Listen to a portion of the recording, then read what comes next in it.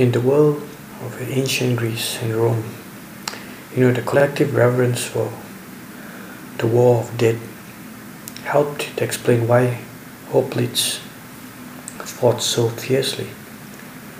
When we talk about Greece, the great terms of classical literature most of the time are those of a battlefield thing.